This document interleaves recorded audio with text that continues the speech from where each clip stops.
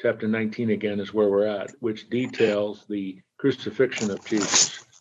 And I'm not exactly sure the precise verse we left off, but Jesus has had in the previous chapter, Jesus has had his trial before Pilate.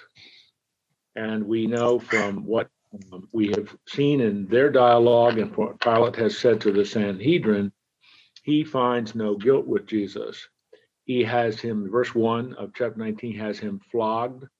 He then presents him after the soldiers mock him and put that fake crown on him and fake robe and all of that stuff. And he presents him right outside the Antonia Fortress, which would be on the northwest corner of Temple Mount. Behold the man, the end of verse 6 there. And I really believe partially what Pilate is doing here, after he had been flogged, verse 1, and he had the soldiers had put this crown, as I explained last week. These were date palm thorns. They're about this long, about 3 inches, maybe a little longer, pressed down into his scalp, would have caused him to bleed, and so on. So as he goes outside the Antonia Fortress, and Pilate says, "Behold the man. This is the guy you want me to execute? This is the guy you're saying is a threat to Rome?" I mean, that's kind of what he's doing when he says, "Ecce homo, behold the man." But the chief priests and the officers cried out, "Crucify, crucify." And then Pilate responded condescendingly with sarcasm, "Take him yourselves, crucify him, for I find no guilt with him."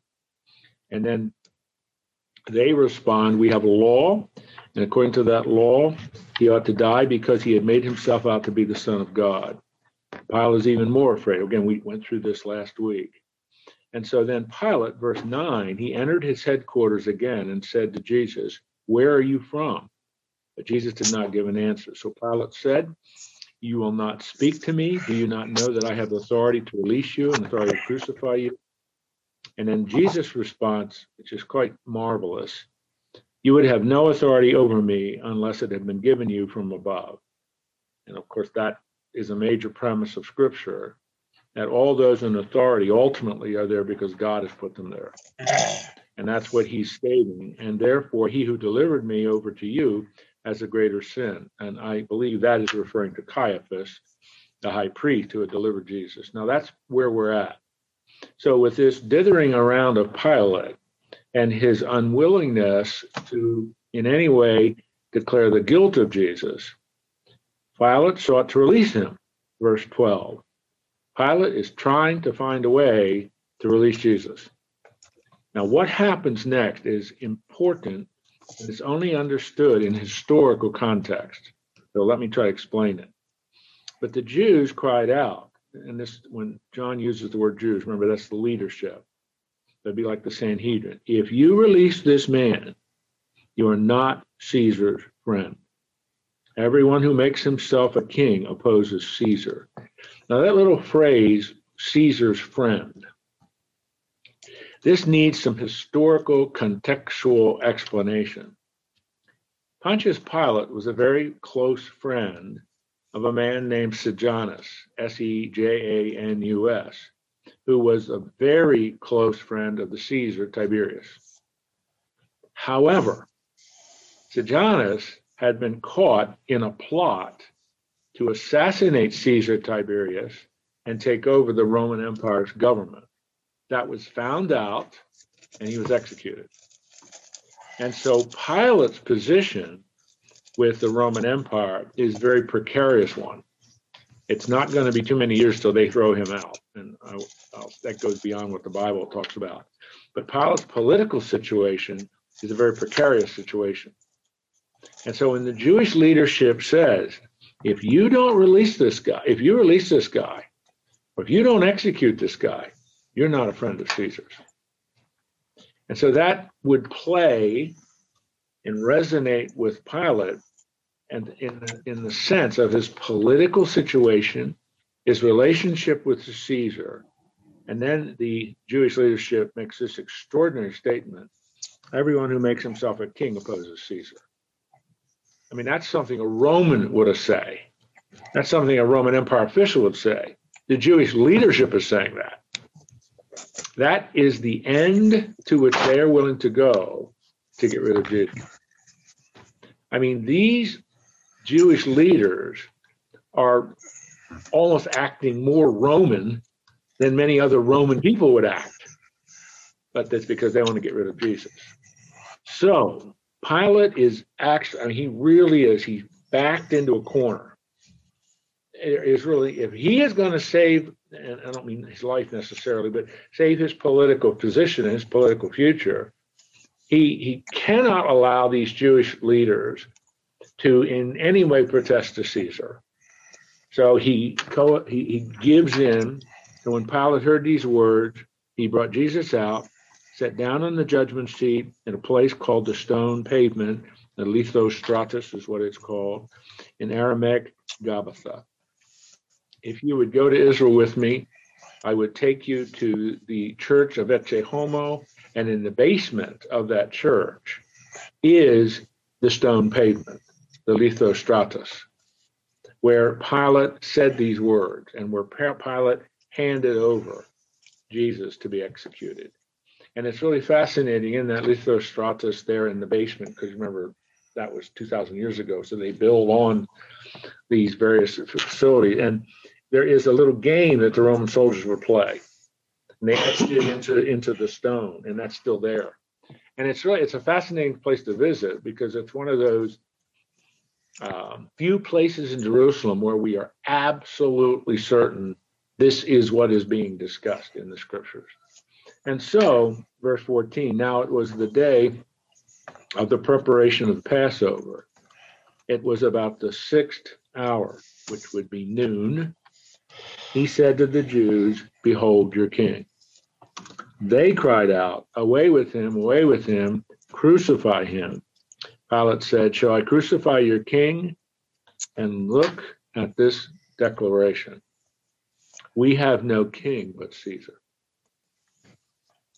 Now remember, these are not citizens of Rome saying this. These aren't citizens of Antioch, one of the great Greco-Roman cities in the province of Syria. These Jews in Jerusalem who hated Roman occupation. They detested being under the thumb of Rome's power. And to show how absolutely desperate they are to kill Jesus, they're saying to Pilate, "We have no king but Caesar." So obviously, not only denying Jesus as their king, as their Messiah, as their Lord, they are affirming with their own mouth, "Caesar's our king."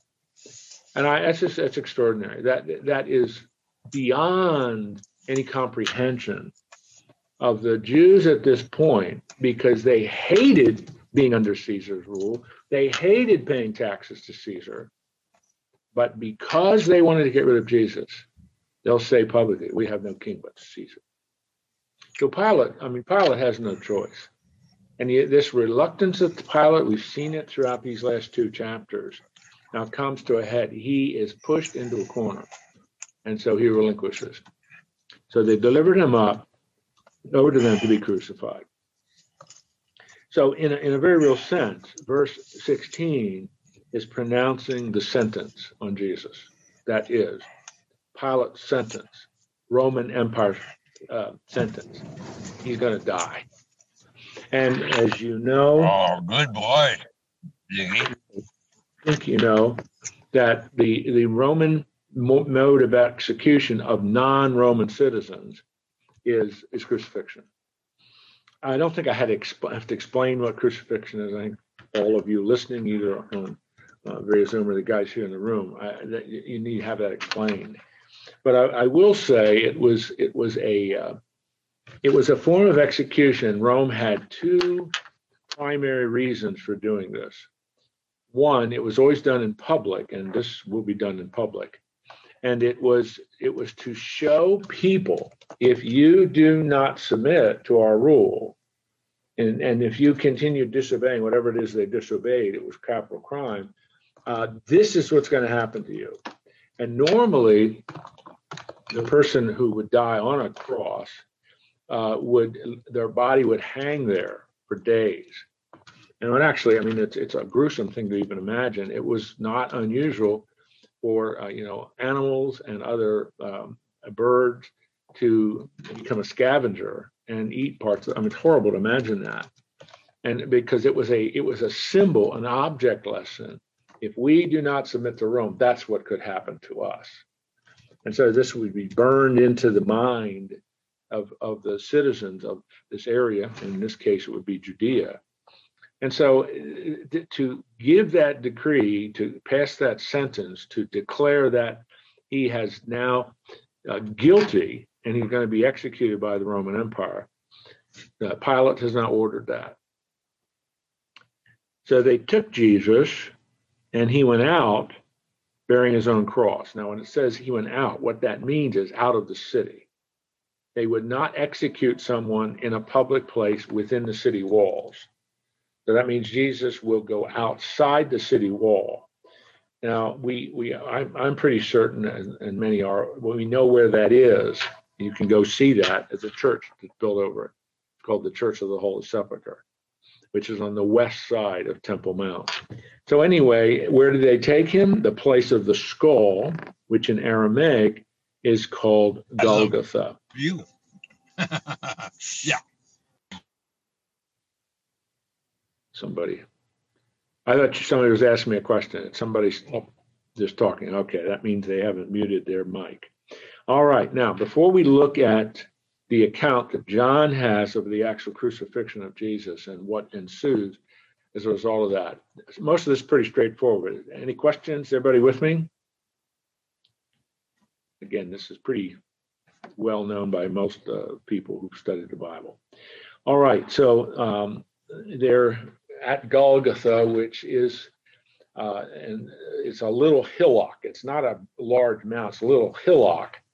And they would place the crosses up there. We will learn that Jesus, in the next verse, Jesus is crucified with two others, and I want to talk about who they are. So verse 18, there they crucified him, and with him two others, one on either side, and Jesus between them.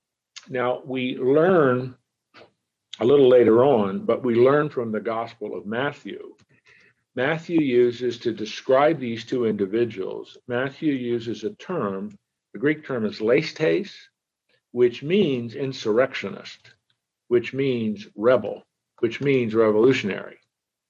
So it's ironic that Jesus is being crucified with two other men, one on either side of his cross, that are genuine revolutionaries, who are genuinely a threat to the Roman Empire. And yet Jesus, who's in the middle, Jesus, who will have a title put on King of the Jews, he isn't a threat to the Roman Empire directly in terms of the political or military threat. So there's irony in the sense of these three men that are hanging on crosses on Golgotha, Calvary. So Pilate then wrote, I'm in verse 19, an inscription and put it on the cross. It was the standard of the Roman Empire. You would have the main pole of the cross. You would have a little tiny ledge, wood ledge, where the buttocks would rest on that, which would enable the human being who's being crucified to push themselves up to get a breath. Because ultimately what kills you in crucifixion is asphyxiation. You just can't get your breath. In addition, at the top is the cross beam. At the top, there was a plate, it would be wood, that would tell the public, this is why this person is being crucified. And so Pilate, it's really honestly quite extraordinary that he does this. He has printed across this wood piece in three languages: Aramaic, the lingua franca of the day, that's what most people spoke; Latin, which was the language of the Roman Empire; and Greek. What is it? Jesus of Nazareth, the King of the Jews. Now, are those statements true? Yes. Jesus of Nazareth, King of the Jews. So it is placed there by Pilate, the governor of Judea, representing the Roman Empire. This man is guilty of sedition. He is a threat to Rome because he's the King of the Jews. And so the Many of the Jews read this inscription, for the place where Jesus was crucified was near the city, right outside the city wall, in Aramaic, Latin, and Greek. So the chief priests of the Jews said to Pilate, "Do not write King of the Jews. Rather, this man said, I am the King of the Jews." In other words, Pilate's declaring, this is the King of the Jews. They're saying, change the wording. Change the wording. This man said, I am King of the Jews. But Pilate's had it. He's no longer going to condescend to these guys' wishes. And he responds, what I have written, I have written. It will not be changed. And so the horror of the resurrection, the horror of the crucifixion is now begun. And there's a question that is a legitimate question during an examination of Matthew, Mark, Luke, and John's account of the crucifixion. How many hours was Jesus on the cross? Well, I'm going to address that right now because it's not a specific question that's necessarily appropriate for John. It's an important question relating to all the accounts of Jesus' crucifixion. Mark's gospel tells us that Jesus was placed on the cross at 9 a.m. in the morning. We also know that Jesus dies at 3 o'clock in the afternoon. And it is from both Mark's gospel and from Matthew's gospel that for 3 hours, from 12 noon until 3 p.m. in the afternoon, it was dark. There had been an earthquake, it was dark. I believe that's very important because during those 3 hours, from noon till 3, when Jesus actually dies, from noon till 3, God is pouring out his wrath on his son. That's one of the reasons why it becomes pitch black and dark. And so the extraordinary divine activity that is really the reason Jesus hung on the cross occurs in those dark hours from noon till 3. And this is when Jesus becomes a propitiation for our sins. He satisfies the divine wrath and judgment of God. God pours out the sins of the world on his son. How this occurs, what this is really hard. It's the mystery of what God the Father is doing to God the Son to purchase our redemption.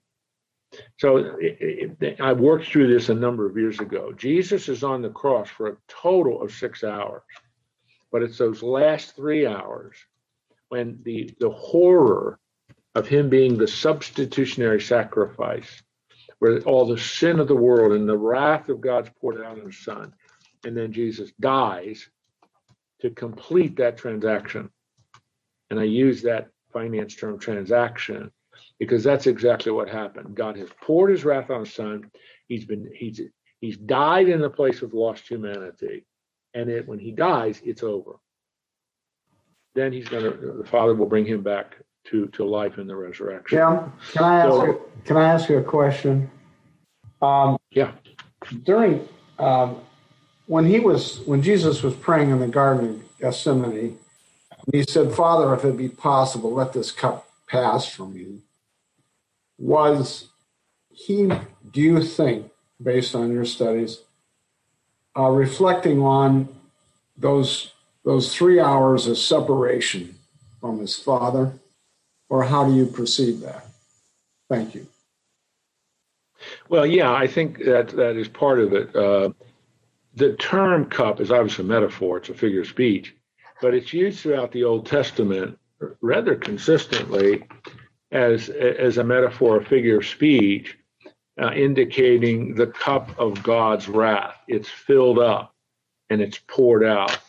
And so, yes, I think Jesus is, as the God-man, second person of the Trinity, praying to the Father, the first person of the Trinity, and he's envisioning what's about to happen. And this is the mystery. This really is a mystery. How this exactly occurred is a mystery because it's God the Father doing this to God the Son, God the Son being willing to do this on behalf of lost humanity. But I think you're right. Jesus is reflecting on and considering what is about to happen to him. And he will experience, it isn't just Jesus anticipating the pain that he's going to go through. I think it's much greater than that. It's not even the pain, it's being the object of God's wrath, the Father's wrath, and experiencing that cup of judgment. Again, that's what that figure really means, is for Jesus as the God-man, what he most is anxious about, most horrified about, as he contemplates what's about to happen. And then, as you know, isn't there another way we can do this? But whatever your will is, I will do it. And so then, of course, now Jim, I have a question also. My question is regarding the wrath that the Lord was sending to Jesus. That was for our sins? That's right. That was for all the sinners' sins from the beginning to even up to now. That's exactly right. All of the sin of all of the world, of all of humanity throughout the history of humanity. That's correct. Thank you. Jesus, I one time heard someone say, and I think that's kind of a nice way to think about it, because of the substitutionary sacrifice of Jesus and his dying and experiencing the wrath of God on behalf of all human beings, all of their sin, for all of time, for all of humanity, Jesus makes it possible for a human being to experience salvation. And so because of that, that's why it's just no way to put in human language what happened. I mean, it's just no way to put in terms, we can't explain it. But the Father pours out his wrath on the Son, judges his Son, so he doesn't have to judge us. That's that substitutionary atonement, which is another way it's sometimes put. And he satisfies, and that's what that word propitiation means, but he satisfies the wrath of God.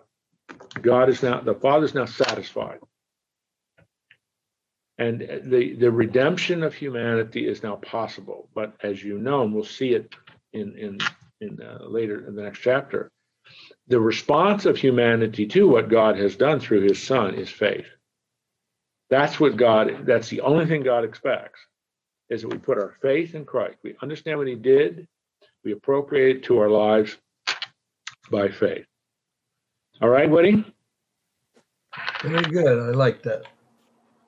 I have a question as well. Okay. What's the, this one's a little simpler. The two rebels that are on either side of him are traditionally called the two thieves. Where does that come from?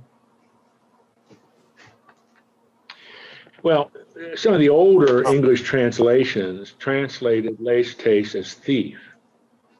And undoubtedly they probably were thieves, but it's a much more specific term, Laestes, that relates to another way of translating that is insurrectionist. When we don't How do you spell Laestes? Too often. L-E-S-T-E-S. I'm sorry, I got L-E-S. L-E-S-T-E-S. T as in toy, T-E-S. Mm-hmm. The E there is an eta, so it's a long A, Laestes. But anyway. All right, Ross? Got it. Jim? Dr. Eck? Yes. Yes, Ed. Jim? Yeah. In verse 13, it says it was the day of the preparation of Passover. It was about noon. That's when they took Jesus down to the place known as the Stone Pavement. And I'm missing something there because I thought you said he was crucified at 9 and died at 3. And that says they took him down there at noon. Yeah, that's really that's really a good question. And I was really hoping that no one would ask me to be more specific, because this gets us. But I was curious. Well, it gets us into the into the difficulty of trying to put together all the different gospel, Matthew, Mark, Luke, and John account. Because Mark 15:35 says that Jesus was put on the cross on the third hour, which would be 9 a.m. in the morning. And so as John, if you'll notice what John says, and I read from the ESV translation, but I'm pretty sure all of the translations have this there in verse 14. It is about the sixth hour. He doesn't say it is the sixth hour, it's about the sixth hour. And so what several have concluded is that Mark says it's about the third hour, and John says it's about the sixth hour. And so about it means it could be on either side of that third hour block. The third hour is from 9 a.m. till noon. The sixth hour block is from about noon to about 3 p.m. So, Ed, the key to helping resolve this tension is he says it, John now, in John chapter 19, verse 40, it is about the sixth hour. He isn't saying it's exactly, so it could be a little bit before noon, which would still help us to be satisfactorily aligning this and complementing this with Mark, who says he's hung on the cross about the third hour. And so they're rounding, because John did not have a watch. John was there, and he was observing all this, and he looks at his watch and says, "Well, it is exactly noon." As he remembers it, he says it's about the sixth hour. So that could be anywhere from 10:30, 11 to about noon. It doesn't contradict it, Ed. And the reason it doesn't contradict it is because he uses the term it's about. So. It's instantaneous daylight saving. Yeah, there you go. So, Ed, I mean, I had seen you, but do you hear what I'm saying? Yes, I understand. Yeah. Dr. Eckman, I have a question. And I mean, again, it is so important to remember he doesn't have a watch where he's looking at it and writes down it's precisely 12:03 p.m. in the afternoon. Mm-hmm. He's not doing that for us. All right. Jim had a question too. Yep. Yeah. From noon then until 3 o'clock, that was a 3-hour period of darkness. Is that what you said? That's correct. That's correct. Okay. It's about 3 hours of darkness. Right. And you speak of that as being the propitiation during that period of time. Is that right? During the darkness? That's right. Yeah. And so that's right. Was the wrath of God being poured down on Jesus? Was that the same thing as we call the agony on the cross during that period of time, the suffering? Yes. Okay. So yes. The period from 9 o'clock to noon was just a beginning, or a day. He survived through that, and then started to die apparently during the second 3-hour period. Well, I probably frame that a little bit differently, John. If it's about 3 hours, but in that first 3-hour block, I mean, Jesus is hanging on the cross, the intense physical suffering of crucifixion. His hands are nailed, his feet are nailed, and all of that. He is experiencing that in all of its physical agony. But from both Matthew's gospel and Luke's gospel, when they discuss the darkness that comes, there's an earthquake and then the darkness that comes. And then John, we'll see this in a minute. This is when the other aspect of the crucifixion occurs. Not only the physical suffering, but then this horrible, unimaginable, and we can't even really describe it, afternoon till 3 is when it's dark and God the Father is pouring out his wrath on his Son, judging his Son so that he doesn't have to judge us. And it's during that period, you use the word, and that's a correct word, the propitiation, the satisfying of the wrath of God occurs. And sin demands judgment. God's grace offers his son as the payment. He judges his son. He pays that price.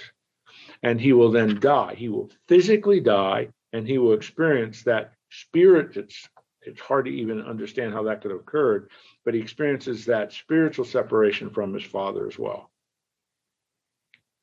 So I would break it the first approximately 3 hours, whether it is precisely 3 hours or not, can't know for certain, is the physical suffering is real, but it's that last block is where the Father pours out the judgment on his Son.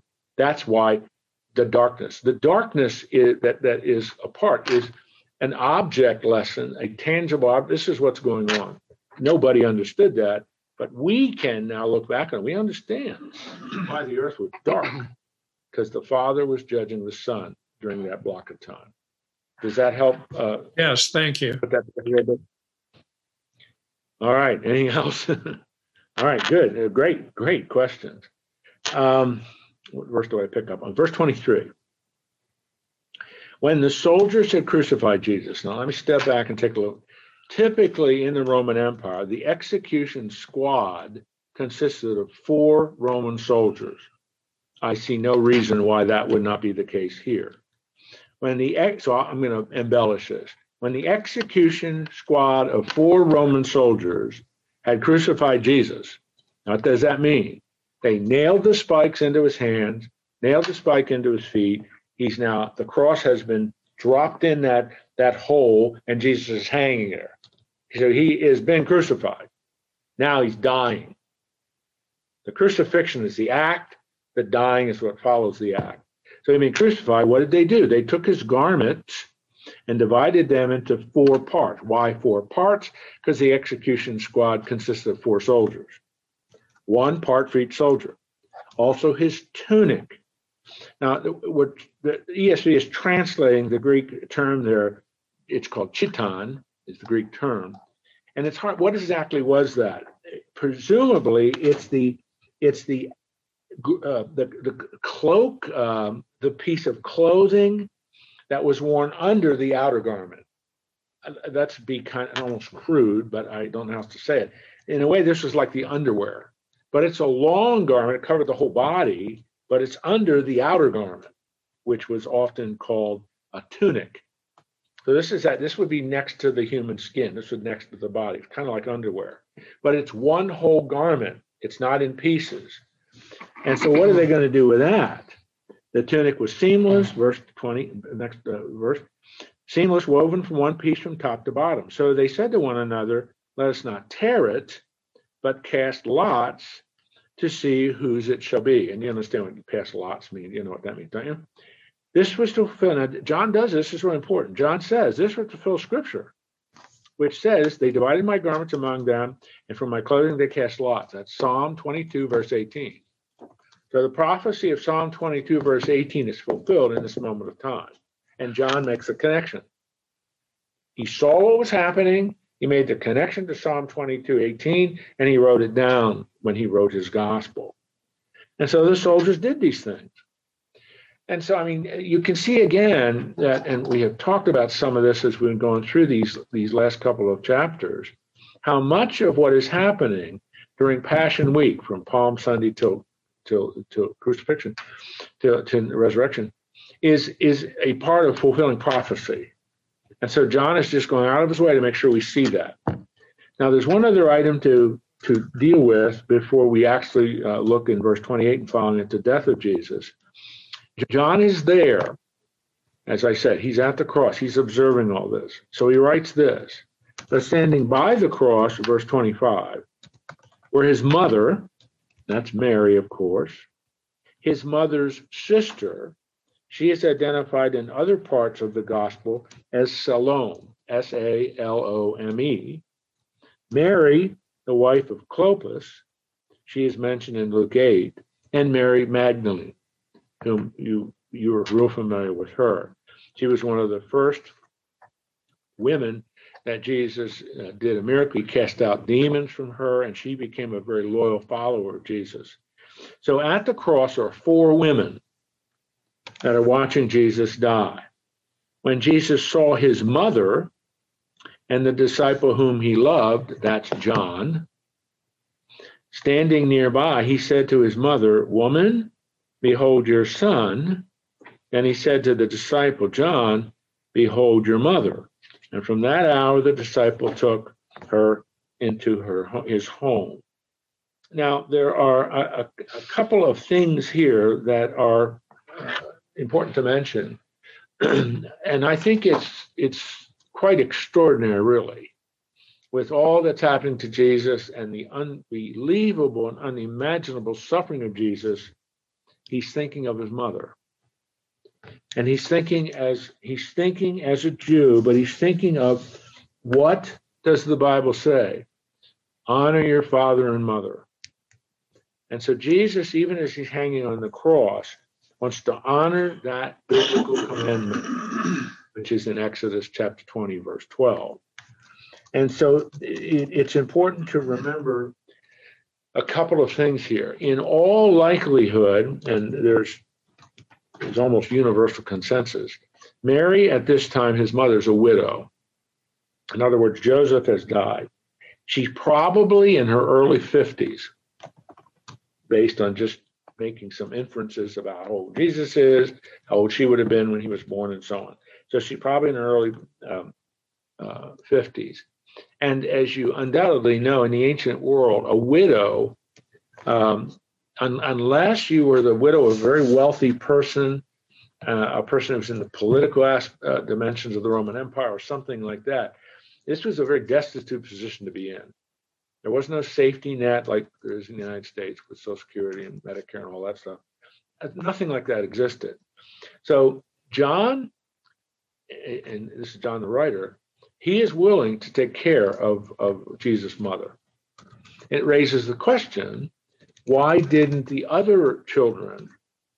Well, I think the major reason for that is, at this point, all the other children of Mary and Joseph don't want anything to do with Jesus. James, according to 1 Corinthians 15:7, James doesn't put his faith in Jesus until after the resurrection, days after the resurrection. Jude, we knew another brother of Jesus who writes the little epistle, Jude, all of these had rejected Jesus at this point. And so Jesus, dying on the cross, says, "John, take care of my mother." And he agreed, takes her into his house.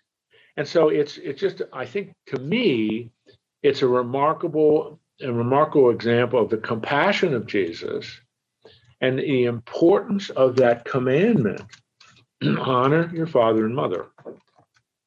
And you see Jesus doing that even as he's dying on the cross. All right, John's the one who really adds a little detail for us. Some of the other gospel writers don't do that. Now, finally, and it's relatively short, is the actual record of Christ's death. After this, Jesus, now I want you to note the language here, knowing that all was now finished. That's a causal participle, because he knew all was now finished, to fulfill the scripture. And that scripture is Psalm 69, verse 21. Jesus said, "I thirst." Now, obviously, the statement "I thirst" makes sense, because he is undoubtedly dehydrated, and because he's dehydrated, he has trouble speaking. And there's something he's going to say that needs to be heard. And so it was not unusual at all for the Roman soldiers to do something. And so what they do, a jar full of sour wine stood there. This is wine that would quench the thirst of a dying person. Mark's gospel talks about something else they do. This is not the same thing. They will give Jesus wine mixed with myrrh, which is like a sedative. It deadens the pain. That's not what they're doing here. This is to satisfy the thirst of Jesus. So they took a sponge full of sour wine on a hyssop branch. Hyssop, they're all over Israel. Hyssop is like a brush-like plant, and you would soak it in the plant. It would absorb the liquid, in this case the wine, and they put it up on a stick, and it would drip into Jesus' mouth. So it would be like this. It would drip into his mouth. That's what they're doing. And held it to his mouth, as I just explained. When Jesus had received the sour wine, again, because how John's mentioning this, they had already given him this wine mixed with myrrh, which was like a sedative. This is what John's doing, is to have enough moisture in his mouth that he can speak loudly. And so when he received the sour wine, he said, "It is finished."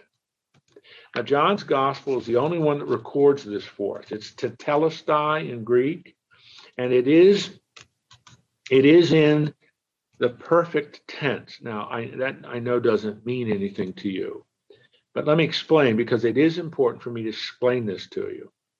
When Jesus says it is finished in the perfect tense, it's an act that has ongoing consequences. So it's a definitive act that occurs in space-time history, but it is in the perfect tense. It has an ongoing consequence to it. And so you can understand when Jesus uses that phrase, tetelestai, it is finished. The penalty has been paid. The wrath of God has been satisfied. Now I'm going to die. And he gave up his spirit. Now that language is indisputable. Jesus voluntarily dies. Now granted, he has suffered. His body is actually racked with pain. He's lost a lot of blood. He is dehydrated. But Jesus chooses the very second he's going to die. And that's the meaning of the language, gave up. And his spirit, you could legitimately translate that soul. It doesn't mean the Holy Spirit. It's a small s. But he gives up his soul. In other words, he experiences the essence of physical death.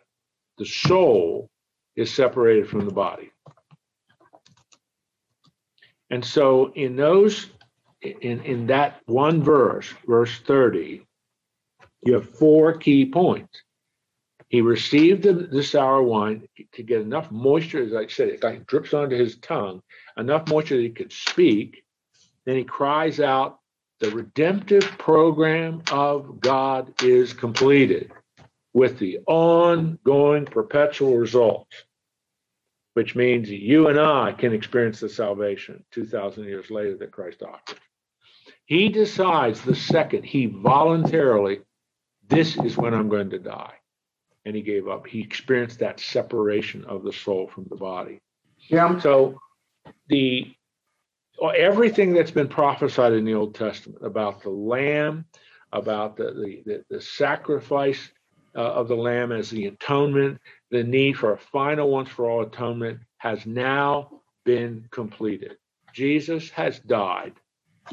Now, the next event, of course, will lead us to the burial of Jesus, and then ultimately to his resurrection, which I don't know if we'll get to all that. Fred has a question. Tim, Yes, go ahead. I have a quick question for you. At that particular time when he gave up his spirit, was he then in the presence of his Father? You kind of broke up there. I'm sorry. Was he then, did you use the word in the presence of his Father? Is that what you asked? Yes. Yes. The answer to that is yes. Thank you. His soul, an immaterial part of Jesus, is the God-man. Paul writes in 2 Corinthians 5:8, to be absent from the body is to be present with the Lord. What about the going to hell part? Didn't he have to descend to hell first? That's not from the Bible. That's in the Apostles' Creed. Bill, right? Yes. Bill has asked a question which I was hoping nobody would ask, but he's a very astute student of doctrinal issues. But he asked, what about when he went to hell? And I answered to him, I don't know if you all heard that, his question, but the phrase, he descended into hell, is not a biblical phrase. It's not in the Bible. It's in the Apostles' Creed, which, depending on your tradition and your worship service, many churches recite the Apostles' Creed as a part of their service, their liturgy, and so on. That's what we did every Sunday. Yeah. I mean, it's a great creed. But to deal with his question, you're going to have to allow me to go on a little bit of an historical bunny trail, okay? The Apostles' Creed is a very old creed of the church. You first see it in the 200s. And in those early copies, there is no he descended into hell. It isn't there. It doesn't appear until a creed, the earliest one we have of that, is in the 600s, is when that he descended into hell was added. And we know who added it. We think we know why he added it. But then there are several creeds that churches use that don't have that phrase, but probably the most widely used one that's in most hymnals does have that he descended into hell. But again, that is not a biblical phrase. And secondly, it was added pretty close to 600 years after Jesus died. And in those early forms of the Apostles' Creed, it doesn't appear. So that's why I don't believe the Bible allows us to believe that Jesus, when he died, went to hell. So unless you have more questions, as Forrest Gump said 21 and a half years ago, that's all I have to say about that. But it does lead to why it talks about the two thieves on the cross saying, you'll be with me in paradise Exactly. tomorrow Exactly. or now or whatever. That's right. He says, and that's a great illustration of why it's dubious to believe Jesus went to hell, because one of the Laestes on the cross believes in Jesus. He chastises the other guy who did not, and Jesus says, today you will be with me in paradise. So again, I mean, and there are a number of other passages we could look at which seems to validate that Jesus his soul went to be with the Heavenly Father. Thank you. I think I'm grateful you brought that up, Bill. Well, interesting. But I mean, it's an important question. I mean, because it is in the creed that many people cite. All right, very good. All right, we have a few more minutes. Let's look at the remaining parts of chapter 19. And since it was a day of preparation, remember, Passover occurs on the Sabbath, which was sundown Friday to sundown Saturday. So the day of preparation is Friday. That's why we know Good Friday is Friday, because of the explicit way in which the day Jesus died is itemized in the Gospels. So the day of preparation is Friday, and so that the bodies would not remain on the cross on the Sabbath, for that Sabbath was a high day. The Jews asked Pilate that their legs be broken, they might be taken away. Now, I explained this to you a little bit earlier. The typical Roman modus operandi was they would crucify somebody and their body would stay on the cross for weeks. And I mean, you know what would happen. The body would deteriorate and all the stuff that we mentioned. But this is in Jerusalem. And the Old Testament law prohibited that kind of thing happening in Jerusalem. And in addition, we're only a couple of hours before the Sabbath starts. Sabbath starts sundown Friday, goes till sundown Saturday. That's the Sabbath. And in addition, this was a special Sabbath, because this is a Sabbath that's associated with Passover. That's why it's called a high day. I'm reading from my translation, ESV translation. So the Jewish leadership is saying to Pilate, you can't let those bodies stay on the cross. This is just right outside the wall of Jerusalem. This is sort of the high holiday of the Sabbath on Passover. So you gotta get those bodies down. All right. So the soldiers came and broke the legs of the first two. Now, why would they break the legs? Because if you break the legs, you cannot push your body up and get breath. I mean, that is horrible just to contemplate that, how horrible that was. The other had been crucified. Verse 33, but when they came to Jesus, they saw he was already dead. They did not break his legs. And the Old Testament prophecy said, not a bone in my body was broken. And here, John doesn't do this, but Matthew and Mark, I think, both quote from that Old Testament prophecy in the Psalms. Verse 34, but one of the soldiers, again, this would be that 4-man execution squad, one of those pierced his side with a spear. That was a normal Roman practice to see if the person was really dead. And out came blood, and water. The body is already, the body is dead. The blood has stopped circulating. I mean, that's just all it's telling us. Now verse 35, the he there is John, the writer. He who has saw it has borne witness. This testimony is true, and he knows that he's telling the truth, that you may also believe. For these things took place, that the scripture might be fulfilled. Not one of his bones was broken. That's quoting from Psalm 34, verse 20, as I mentioned a moment ago. And I just find it interesting that John, it's almost like a parenthesis. Verse 35, John is telling, I saw all this. I'm a witness to all this. And I'm telling you, it's true. It's like a parenthesis. And then he again relates this to the fulfillment of an Old Testament prophecy. And again, another scripture says, they will look upon him whom they pierced. That's Zechariah, who's a minor prophet. That's Zechariah 12, verse 10. So with John, as he saw this with his own eyes and is bearing witness to it, he thinks of 2 Old Testament scriptures that are fulfilled before his very eyes. They didn't break any of his bones, Psalm 34, 20, and they looked upon him whom they pierced. John sees the fulfillment of 2 Old Testament texts. All right, now we're almost done, but let's look at the burial because there are a couple of important things here. Now, after these things, and then these things would refer to what we just read about the actual death of Jesus and then what the execution squad did. Joseph of Arimathea. Arimathea is a little village northwest of Jerusalem, around 20 miles or so. Was a disciple of Jesus, but secretly. Now, we know that Joseph of Arimathea was on the Sanhedrin, and he had a close friend on the Sanhedrin. We'll be introduced to him in verse 39, Nicodemus. So Joseph of Arimathea, a disciple, but a secret disciple. He was a follower of Jesus. He believed in Jesus. He put his faith in Jesus. For he feared the Jews, asked Pilate that he might take away the body of Jesus. And Pilate gave him permission. So he came and took away his body.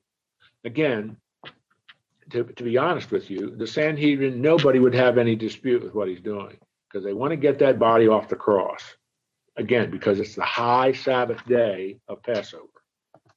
Nicodemus, verse 39, also, who had come to Jesus by night, that's back in John chapter 3, we had studied that a long time ago, came bringing a mixture of myrrh and aloes, about 75 pounds in weight. Now that's significant. Now again, this is something we don't even think about this in the 21st century. But what they would do is anyone who died, in this case Jesus, they would wrap the body in linen. But in wrapping the body, they would wrap it with spices because he's going to be laid, as was very typical in the ancient world, laid in a stone tomb. And this would help neutralize the smell of the decaying body. There's no other way to put this. And so I want to explain, this is, I think I can do this. In the ancient world, especially in the Jewish, but this in other parts too, but in the Jewish ancient world, a person would die you would wrap their body with all these spices in linen wrapped rather tightly, and place it in a stone tomb on a ledge. And of course, even though the spices and aloes and so on will help neutralize the smell, that body's going to deteriorate. Then what they would do is about a year to 18 months later, the family would come back, open up the tomb, unwrap the linens, and clean the bones and place them in an ossuary, a box. And those bones would be placed with all the other family members who had died. We have found dozens, they're called ossuaries. We found dozens of these in archaeological digs. If you go to the Israeli Museum in Jerusalem, you can see examples of these. So again, this was what they're doing is the normal thing that would be done. Now, what is different is Joseph is a very wealthy man, and he's going to bury Jesus in his tomb, his family tomb. Not just Joseph, but the family. Because remember, it'd be hewn out of rock with these ledges. And so they're preparing the body, verse 40. So they took the body, bound it in linen cloths with the spices, as the burial custom of the Jews. Now, in the place where he was crucified, there was a garden. And in the garden, a new tomb in which no one had yet been laid. Now, I want you to notice something. Now, in the place where he was crucified, there was a garden. So wherever Golgotha is, in this little hillock, this little high area, it's got to be very, very close to this garden where Joseph's tomb is. That's why if you go to Jerusalem in the Church of the Holy Sepulchre, on the one side of the church, and you walk up the steps and see, there's even a big hole in the rocks where they say Jesus' cross was placed. And then you walk down the steps, walk across to the other side of the church is where you see the burial site of Jesus. And if you would go underneath that site, there are 10 or 11 open, hewn out areas of tombs. So that's why there's a pretty good degree of confidence that the Church of the Holy Sepulchre on the west side of Temple Mount in Jerusalem today is where Jesus was crucified and buried.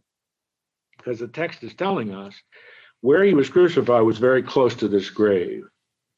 So because of the Jewish day of preparation, since the tomb was close at hand, they laid Jesus there. And Isaiah 53 verse 9 says that the servant of God, the Messiah of God, will be buried in the tomb of a rich man. And so again, John doesn't mention this, Matthew does mention it. But again, you see another fulfillment of a very specific prophecy of the coming Messiah. Well, this is a great place to stop because we'll deal next week with chapter 20, which is the account of the resurrection. So there's a lot of great questions. I appreciate them to go through what we're all familiar with. But John is giving us some unique pieces of information about the actual crucifixion of Jesus. So before I quit, real quickly, any final questions?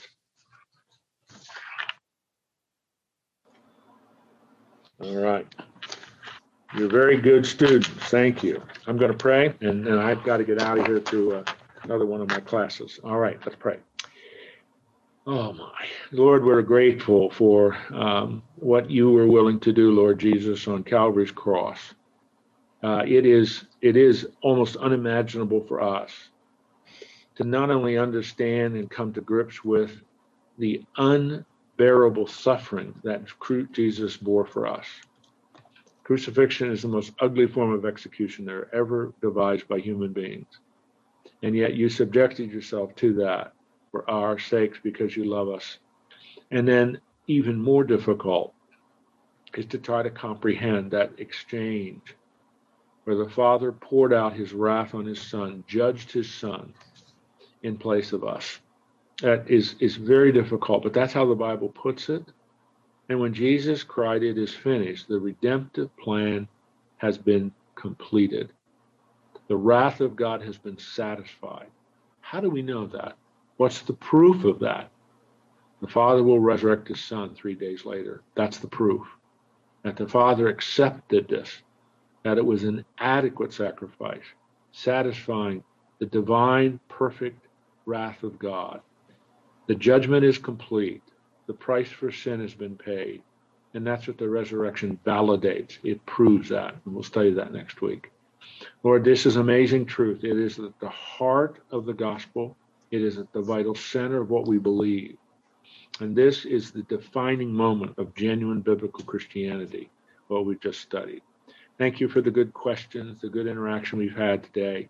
Bless these men in all their responsibilities, all that they're dealing with. Again, we pray for Fred. Lord, give him added strength each day. Help him to be able to have confidence and trust in you as his body heals from this very, very difficult time in his life. So we commit him to you.